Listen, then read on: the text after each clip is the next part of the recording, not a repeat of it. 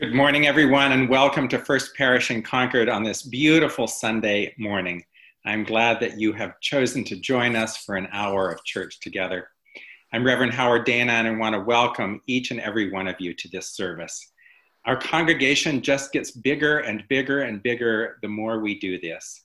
We know that there are many folks who have been longstanding members at First Parish, or even newer members who are coming to church on Sunday. We also know that there are people joining us from all over the United States and in fact from other countries around the world. So we don't care where you're joining us from. We are just glad that you have taken this hour to feed your soul, to hear some music, to think your thoughts, to pray your prayers, and to be with us. I personally miss seeing you all on Sunday morning so very much, and I know that's the same for all of us. So this is a little slice of heaven for me each week, to be able to be here and to lead church and to know that you all are participating there at home as well. Welcome on this Sunday morning to First Parish in Concord. As we always do, we're going to look around the room and see who else is leading worship. So Sarah will put us on gallery view and I'll call on folks. Anderson Manuel is here. Say hi to the folks, please.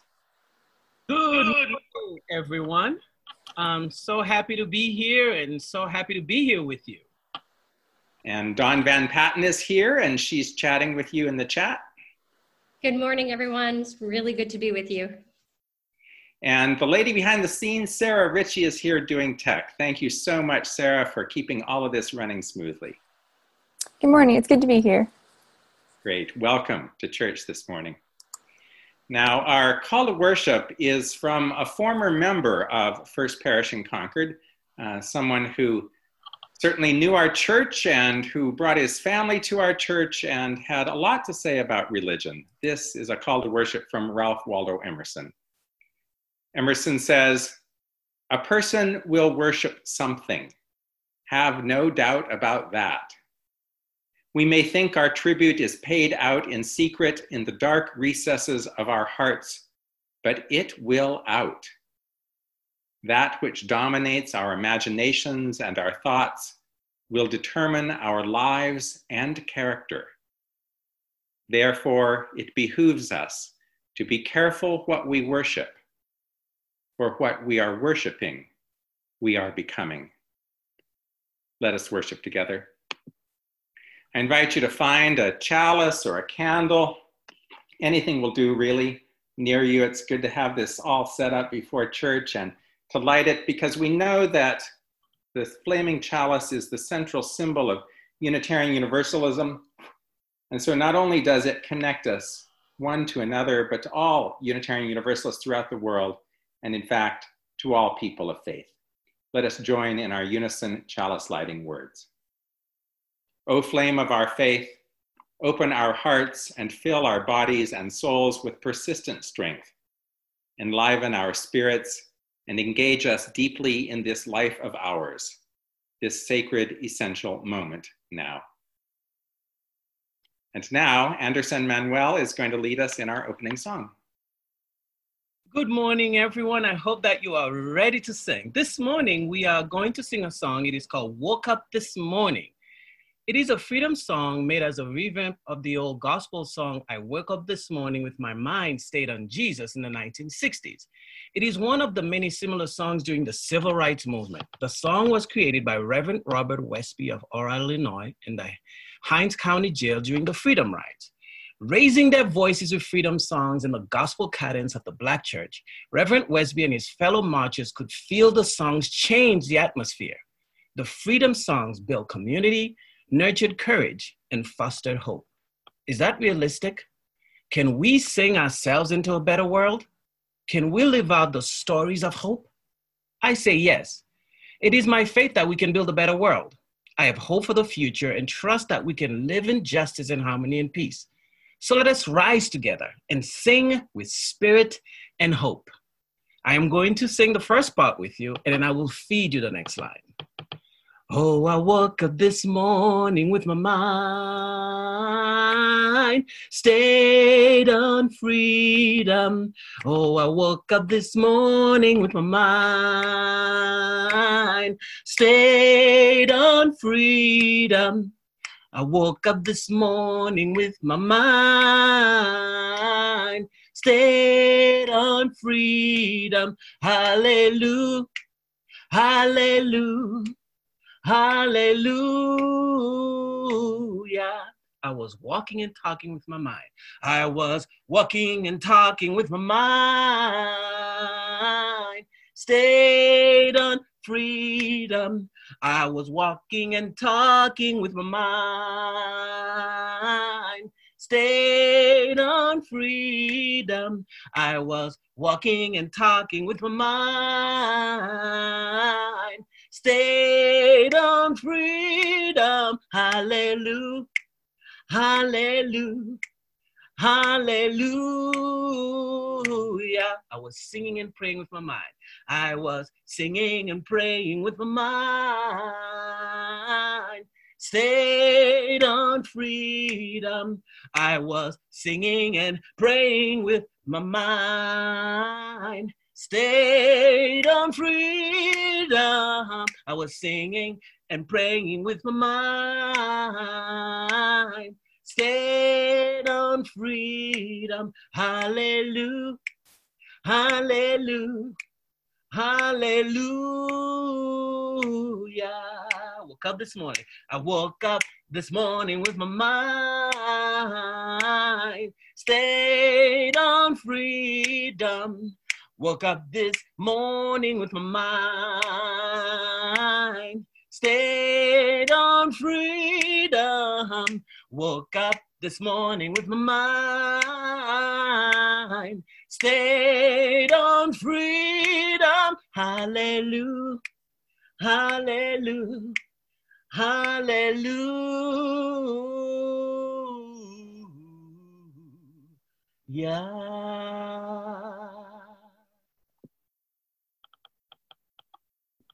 Thank you, Anderson. It's great to sing that together. And I love that there were hand gestures too, because we know that every Sunday there are children and youth with us as well, and that helps them connect to the song.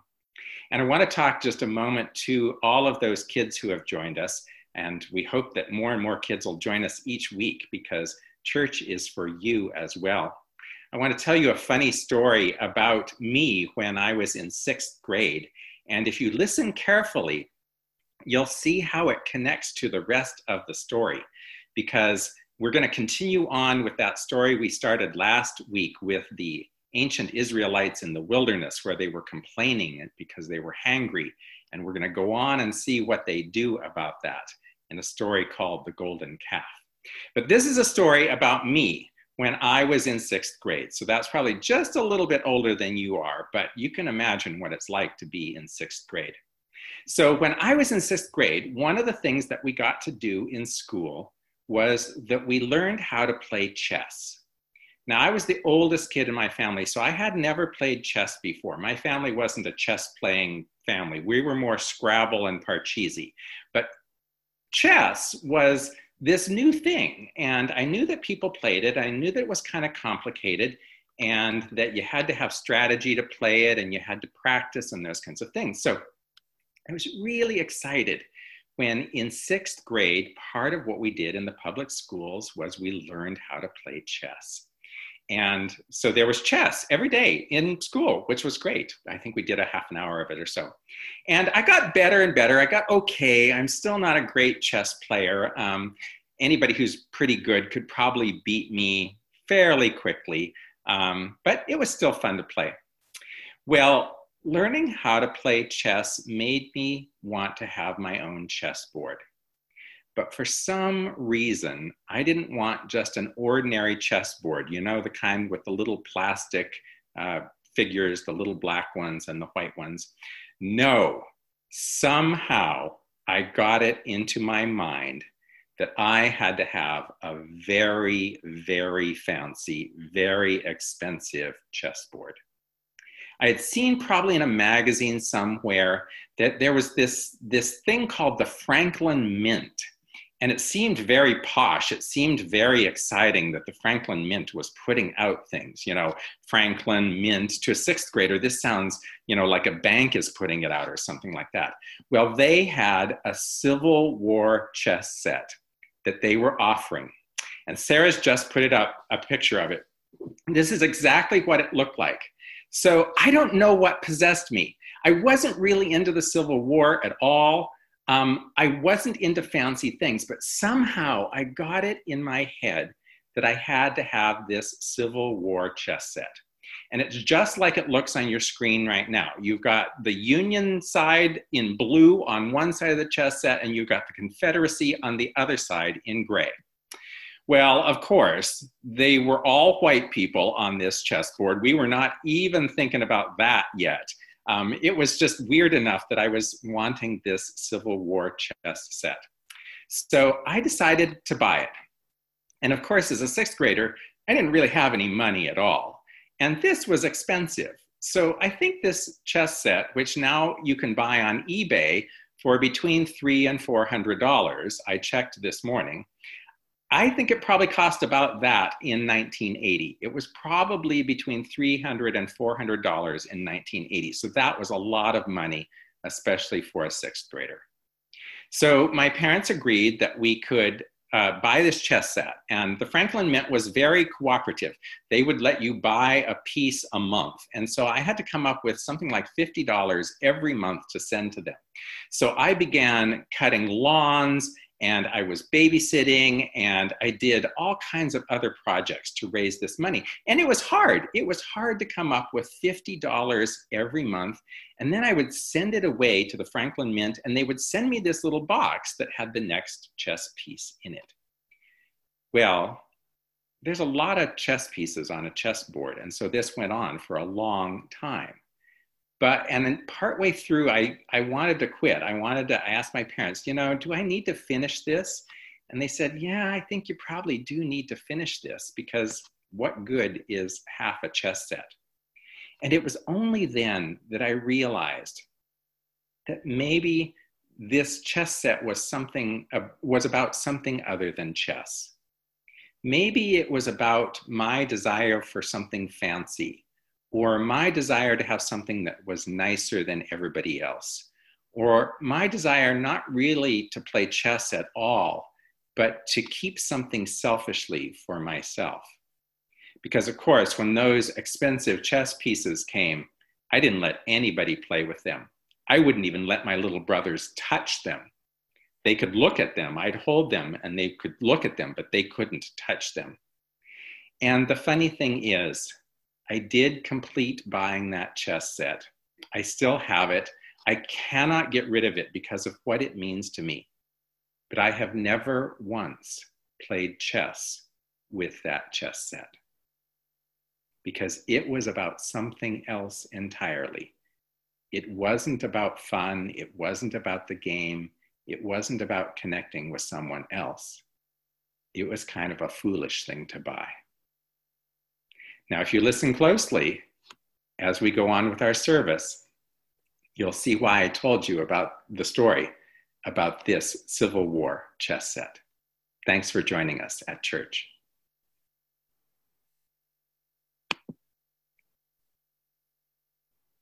Our reading this morning is another part of Exodus. This comes from the 32nd chapter. It's a little bit on the long side, but it's an interesting story, so hang with it. These are the 1st through 14th verses. When the people realized that Moses was taking forever in coming down off of Mount Sinai, they rallied around his brother Aaron and said, "Do something. Make gods for us who will lead us. That Moses, that man who got us out of Egypt, who knows what has happened to him?"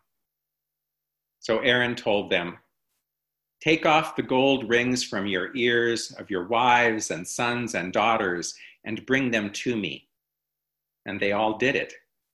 They removed the gold rings from their ears and brought them to Aaron.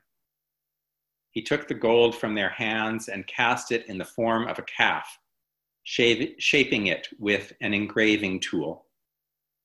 The people responded with enthusiasm. "This is our God, O Israel, who brought you up out of Egypt." Aaron, taking in the situation, built an altar before the calf. Aaron then announced, "Tomorrow will be a feast day to your new God." Early the next morning, the people got up and offered offerings to the golden calf. The people sat down to eat and drink and then began to party, and it turned into a pretty wild party. God spoke to Moses, "Go, get down there. Your people whom you brought up from the land of Egypt have fallen to pieces. In no time at all, they've turned away from the way that I commanded them. They made a golden calf and worshiped it." God said to Moses, "I look at these people and oh boy, what a stubborn, hard-headed people they are. Let me alone now. Give my anger free rein to burst into flames and incinerate them. But I'll make a great nation out of you, Moses." Moses tried to calm God down. He said, "Why, God, would you lose your temper with your people? Why, you brought them out of Egypt in a tremendous demonstration of your power and strength. Why let the Egyptians say, 'God had it in for them. They brought them out so that they could kill them in the mountains, wipe them out right off the face of the earth.' Stop your anger. Think twice about bringing evil against your people. Think of Abraham, Isaac, and Israel, your servants to whom you gave your word, telling them, 'I will give you many children, as many as the stars in the sky, and I'll give you this land, and this land will be your children's forever.' And God did think twice. They decided not to do the evil they had threatened against their people." This ends the reading. Do something. Make gods for us who will lead us. That Moses, that man who got us out of Egypt, who knows what has happened to him? I want to catch you up a little bit with the Exodus story in case you missed church last week or it's not familiar to it. This is one of the oldest stories in the Bible. It's a story that talks about just how humans have always been.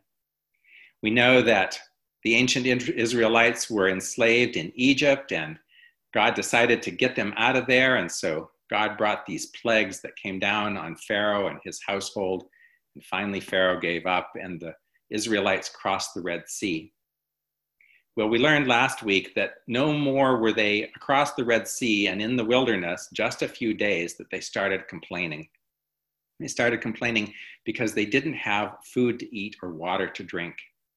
And they were worried that God had brought them out of luxury, out of the land of Egypt, where at least they had food and clothing to let them die in the wilderness.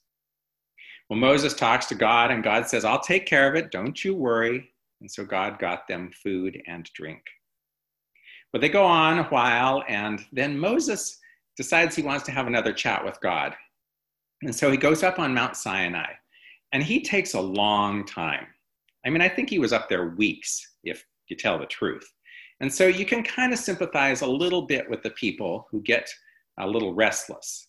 Here's their main leader, and he's just gone up a mountain all by himself, and he doesn't appear to be coming down at all. So what do? They go to his brother Aaron. They go to the other leader, and they say, "Do something. Just make this better.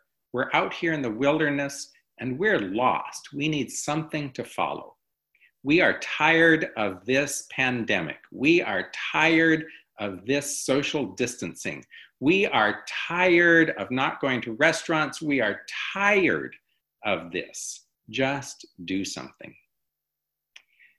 And so Aaron, who I think capitulates pretty quickly, if you want to know the truth, says, "Okay, let's make an idol." And so he says, "Get me some gold." And they get him some gold, and he makes this golden calf, and then they start worshiping it.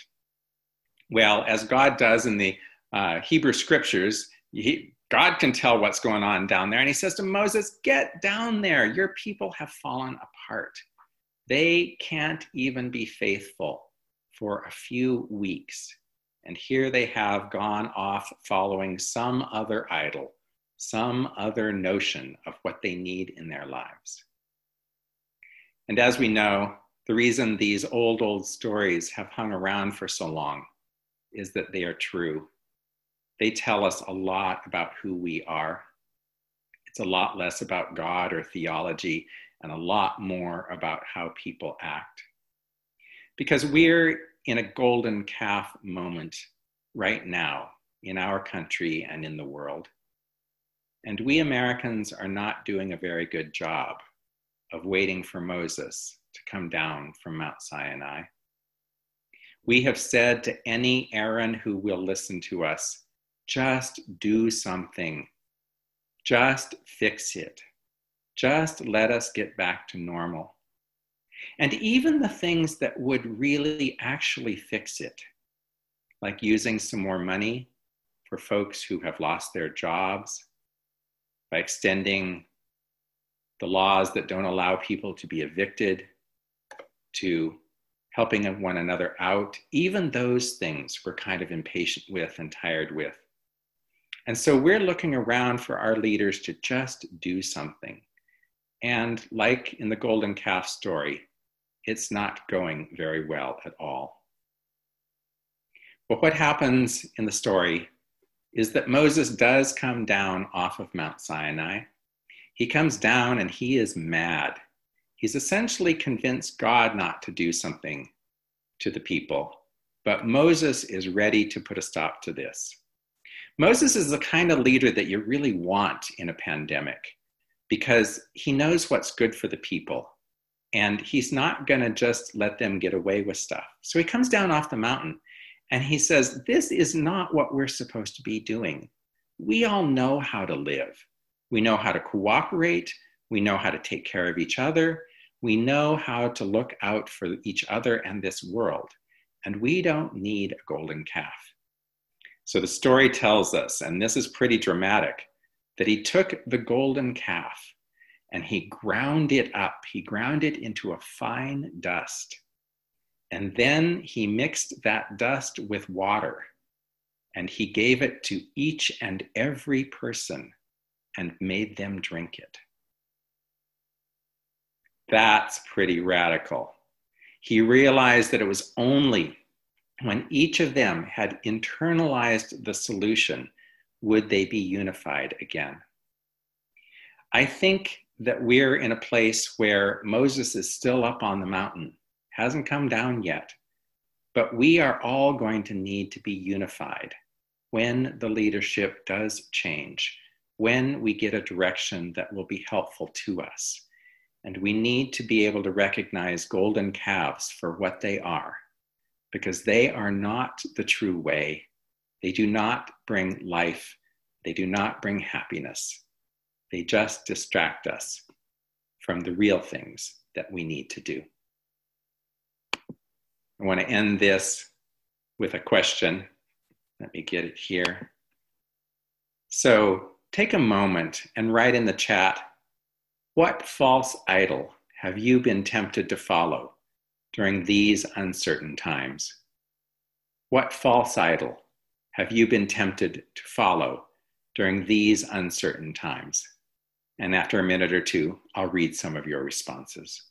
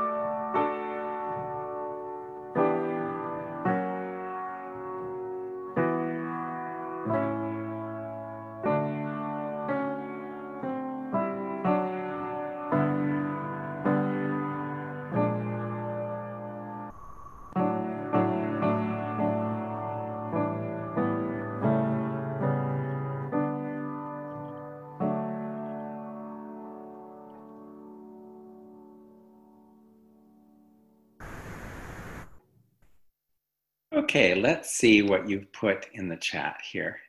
All right, topping the list is Facebook, righteous anger, temptation to give up and fall into a state of apathy, ignoring things to make them go away, eating too much food, screen time instead of people time, overconfidence, apathy, that travel is okay, the news, financial security, impatience for answers, the idea that in my comfortable surroundings, I'm immune to the effects of this national and global crisis, promises that couldn't be kept, the rage at the president and his followers, righteous anger, that sheer will can overcome grief, anger and frustration, new material things that won't change much,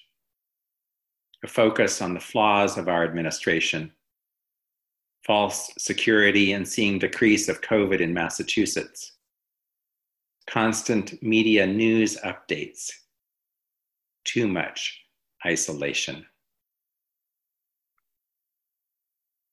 Anderson is going to sing a song now for us. The next song that we are going to sing together is a song written by Al Green, Dee Hamilton, and Jay Ganney. And in your darkest hour, what is your source of hope? This song was written when our authors felt hopeless. I know that in my darkest hours, it has been the support of friends, the acceptance of a community, the love of parents and siblings, the substance of a spiritual path, and the remembering of my ability to change and to cope and to grow. It was the knowledge that I had the ability to do what I needed to do, to live through the dark hour, and to be there for the others who needed me as well. So let go and listen to this song, and hopefully this song will bring you hope. Though days be dark with storms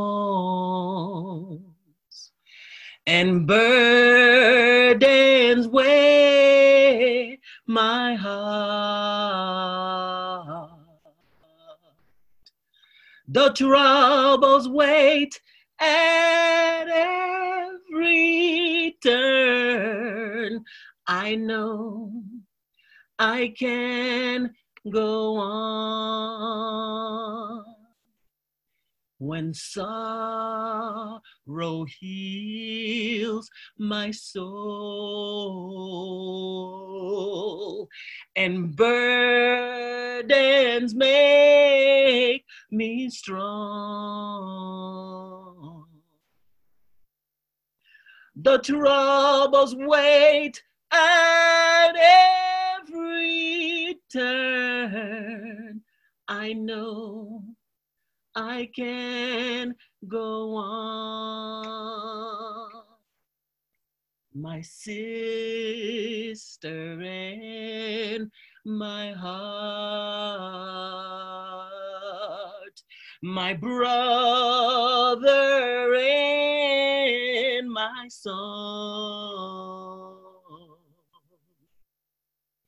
The troubles wait at every turn. I know I can go on. And though this journey is long,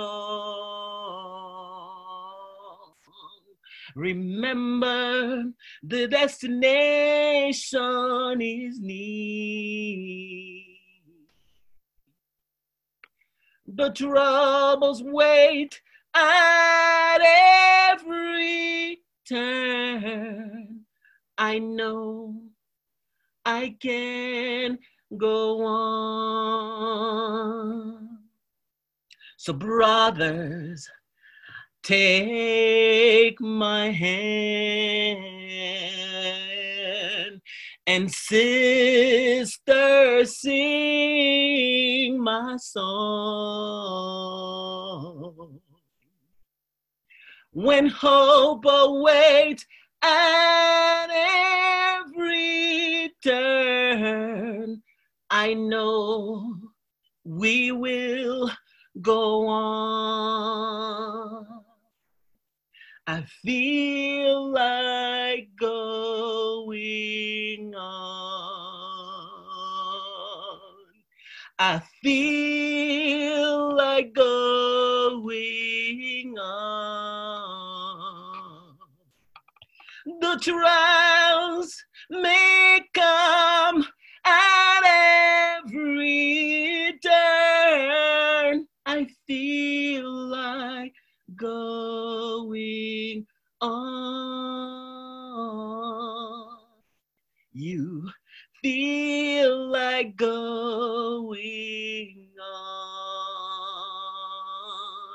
Don't be discouraged. Feel like going on.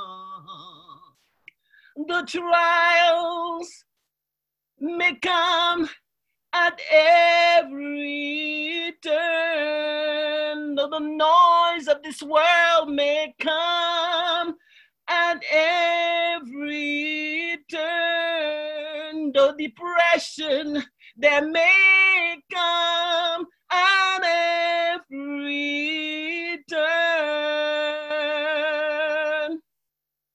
I know I can go on.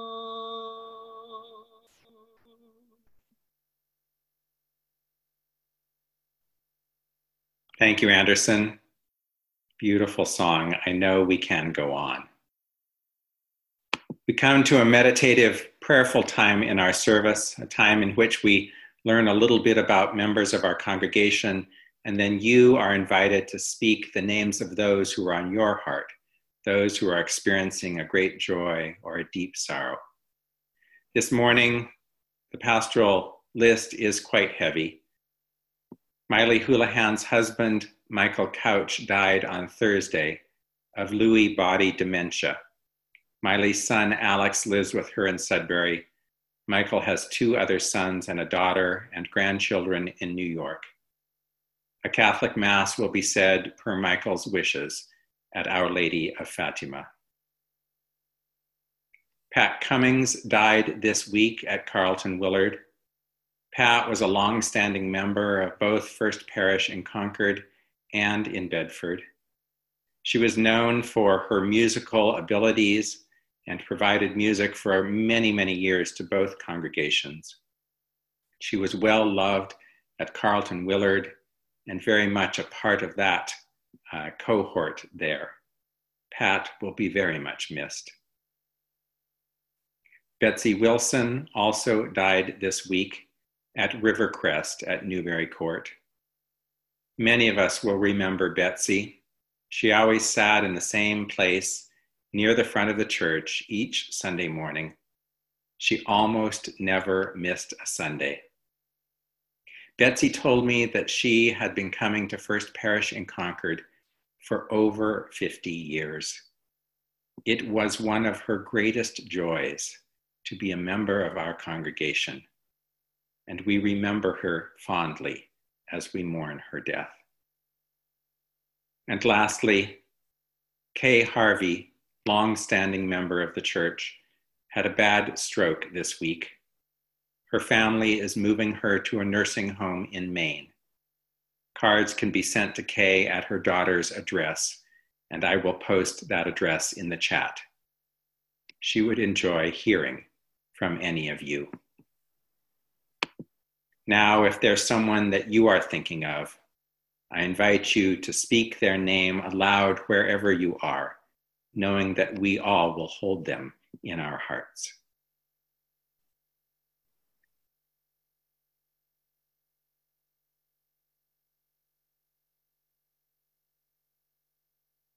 And now let us sing together, Spirit of Life.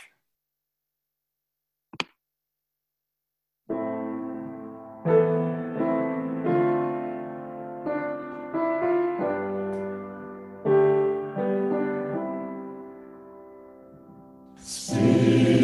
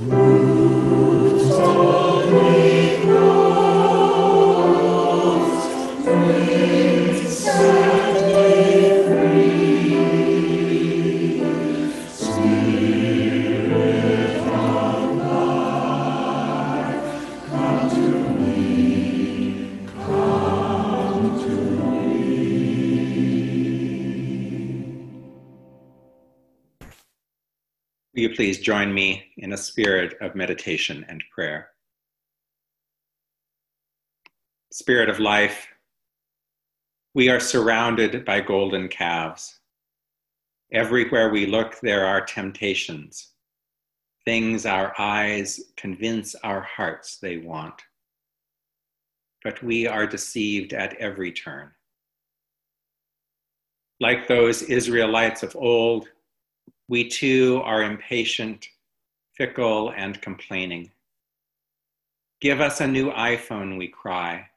Give us new clothes, a new car, new televisions, and new jewelry. Give us our restaurants back. Give us our gyms and clubs and theater. Give us back our church, we cry. Gimme, gimme, gimme. No wonder you have reason to be cross with us, Spirit of life. No wonder you have reason to think we may never change. We are a stubborn, hard-headed people. We are prone to selfishness and greed. We are quick to anger and slow to understand. The United States is a reflection of all that wars within us. You remind us again and again that there is no way through but through. There is no way to combat the coronavirus but to combat it. There is no way to stay home but to stay home. There's no way to wear a mask but to wear a mask. There's no way to socially distance but socially distance. Some of our wicked leaders offer us one golden calf after another. Look here, they say. No, look here. It's easy, they say. You don't have to cooperate. You don't have to be patient. You don't have to comply. Just spend money, they plead. Everything will get back to normal soon, they promise. But we know differently. We know a better way. We are not distracted by the hype. We are not dissuaded from loving one another. You show us that in humbling ourselves, we can see a path through. You remind us that by being peacemakers, we will find peace within. You promise us that if we care for others, we will be cared for. You pronounce love as the very best cure. A wise man said, "A person will worship something. Have no doubt about that. We may think our tribute is paid out in secret in the dark recesses of our hearts, but it will out. That which dominates our imaginations and our thoughts will determine our lives and character. Therefore, it behooves us to be careful what we worship. For what we are worshiping, we are becoming." Let us hold a time of silence together. Amen.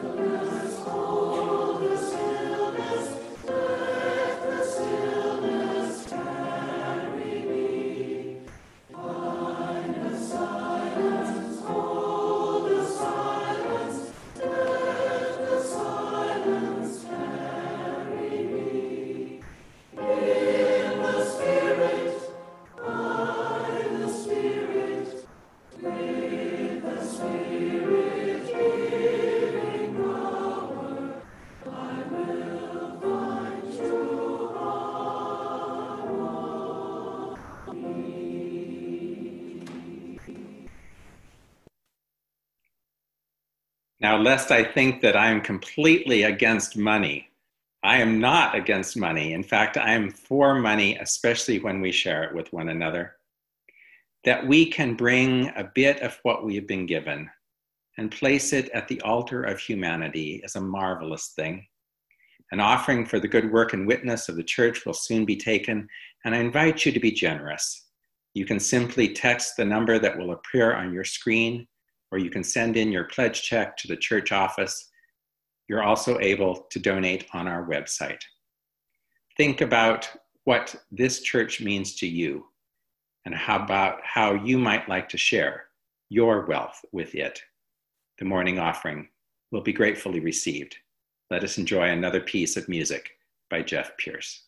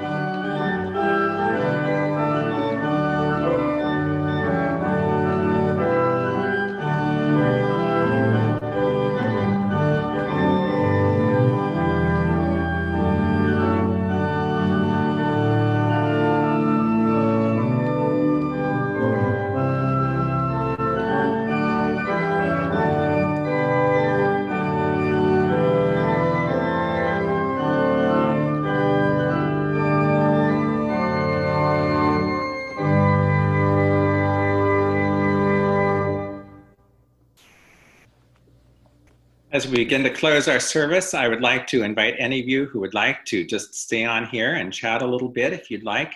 There also will be the worship sharing circle, and Dawn has already pasted that link into the chat.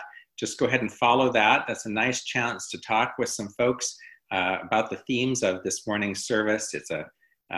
There's folks there to lead you through that conversation, and they will finish by 11:30 at the latest. So just either go to that link, and if it's working, it'll let you just jump there. If the link is not working, just copy it and then paste it into your browser, and you can go to the worship sharing circle. Next week, we have the wonderful pleasure of having Matt Meyer lead us in worship. I will be there as well, but those of us who know how much fun it is to be at a summer service that Matt Meyer leads will definitely want to be here. This is a chance for us to sing and to enjoy Matt's particular way of leading us in worship, so don't miss that. And then the following week, I'll be back and we'll finish up with the third part of the Exodus story. The best way to keep in touch with us is to make sure that you're following us on the website or getting FP Weekly. It's very easy to sign up for FP Weekly if you haven't done that yet. Just email Sarah Burns. Her email address is sburns@firstparish.org, and she can make sure that you're getting FP Weekly. Be sure and check your spam filter occasionally because sometimes it goes in there. You can also like us on Facebook and get information that way. And we also have a wonderful YouTube channel where we're posting segments of the services and we're moving toward broadcasting there. So be patient with us, that's coming. Glad you were here in church this morning. Let us now join with Anderson in our closing song. The last song that we are going to sing together is an African-American song. It is a song of pleading and lament and a call for God's guidance. It talks about hardship in the face of racism, and the prayer that is, guide my feet, is directly connected to the work different groups of people have to do. People of color, to be sustained and keep resisting. Our white brothers and sisters, to do the hard work of dismantling white supremacy from within. My favorite part of this song is, hold my hand while I run this race, for I don't want to run this race in vain. Holding hands creates a bond and signifies unity. Remember to continue to go out there and help create bonds of love and understanding that will withstand the attacks of hatred and distrust. So this morning, as you sing this song with me, reach your hand out in this virtual world and pretend that we are there with you. Let us sing together. Guide my feet while I run this race. Guide my feet while I run this race.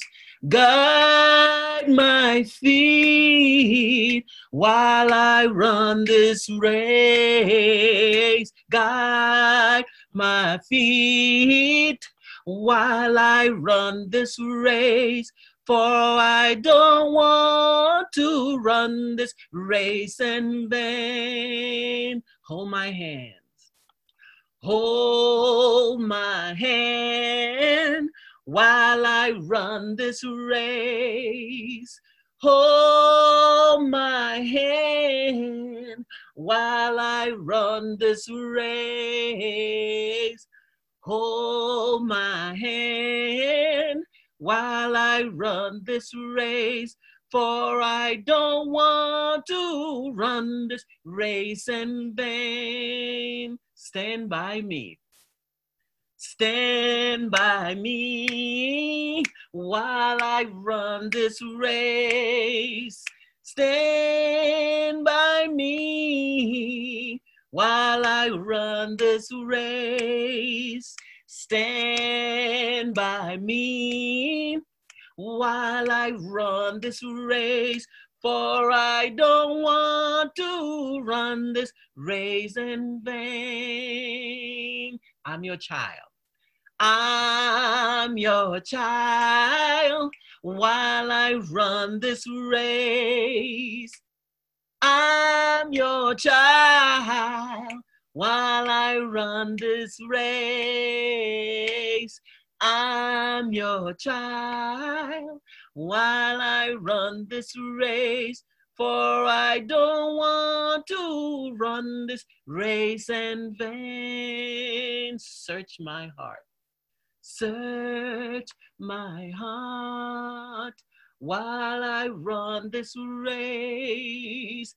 Search my heart while I run this race. Oh, search my heart while I run this race, for I don't want to run this race in vain. Guide my feet.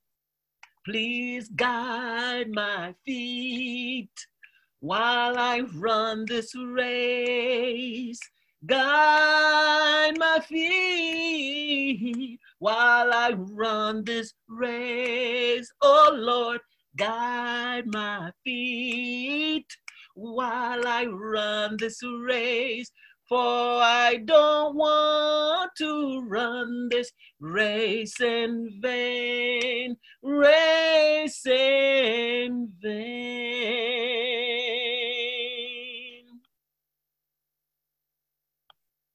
Thank you, Anderson. It is such a joy to sing with you. You bring us such joy. Wonderful to lead worship with you this morning.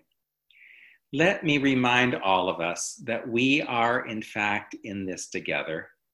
And we're not in this together just with the people around us, the people in our homes or in our neighborhoods, even in our region or our state or our country. We are, in fact, in this together with every person on this planet. Let that knowledge keep us humble and keep us helpful. Let us think less about ourselves and more about others.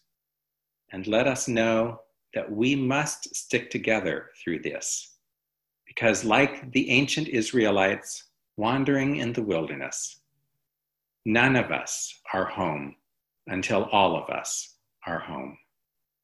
Please join in the first parish benediction, saying, "Go out into the world in peace. Have courage. Hold on to what is good. Return to no person evil for evil. Strengthen the faint-hearted. Support the weak. Help the suffering. Honor all beings." Oh,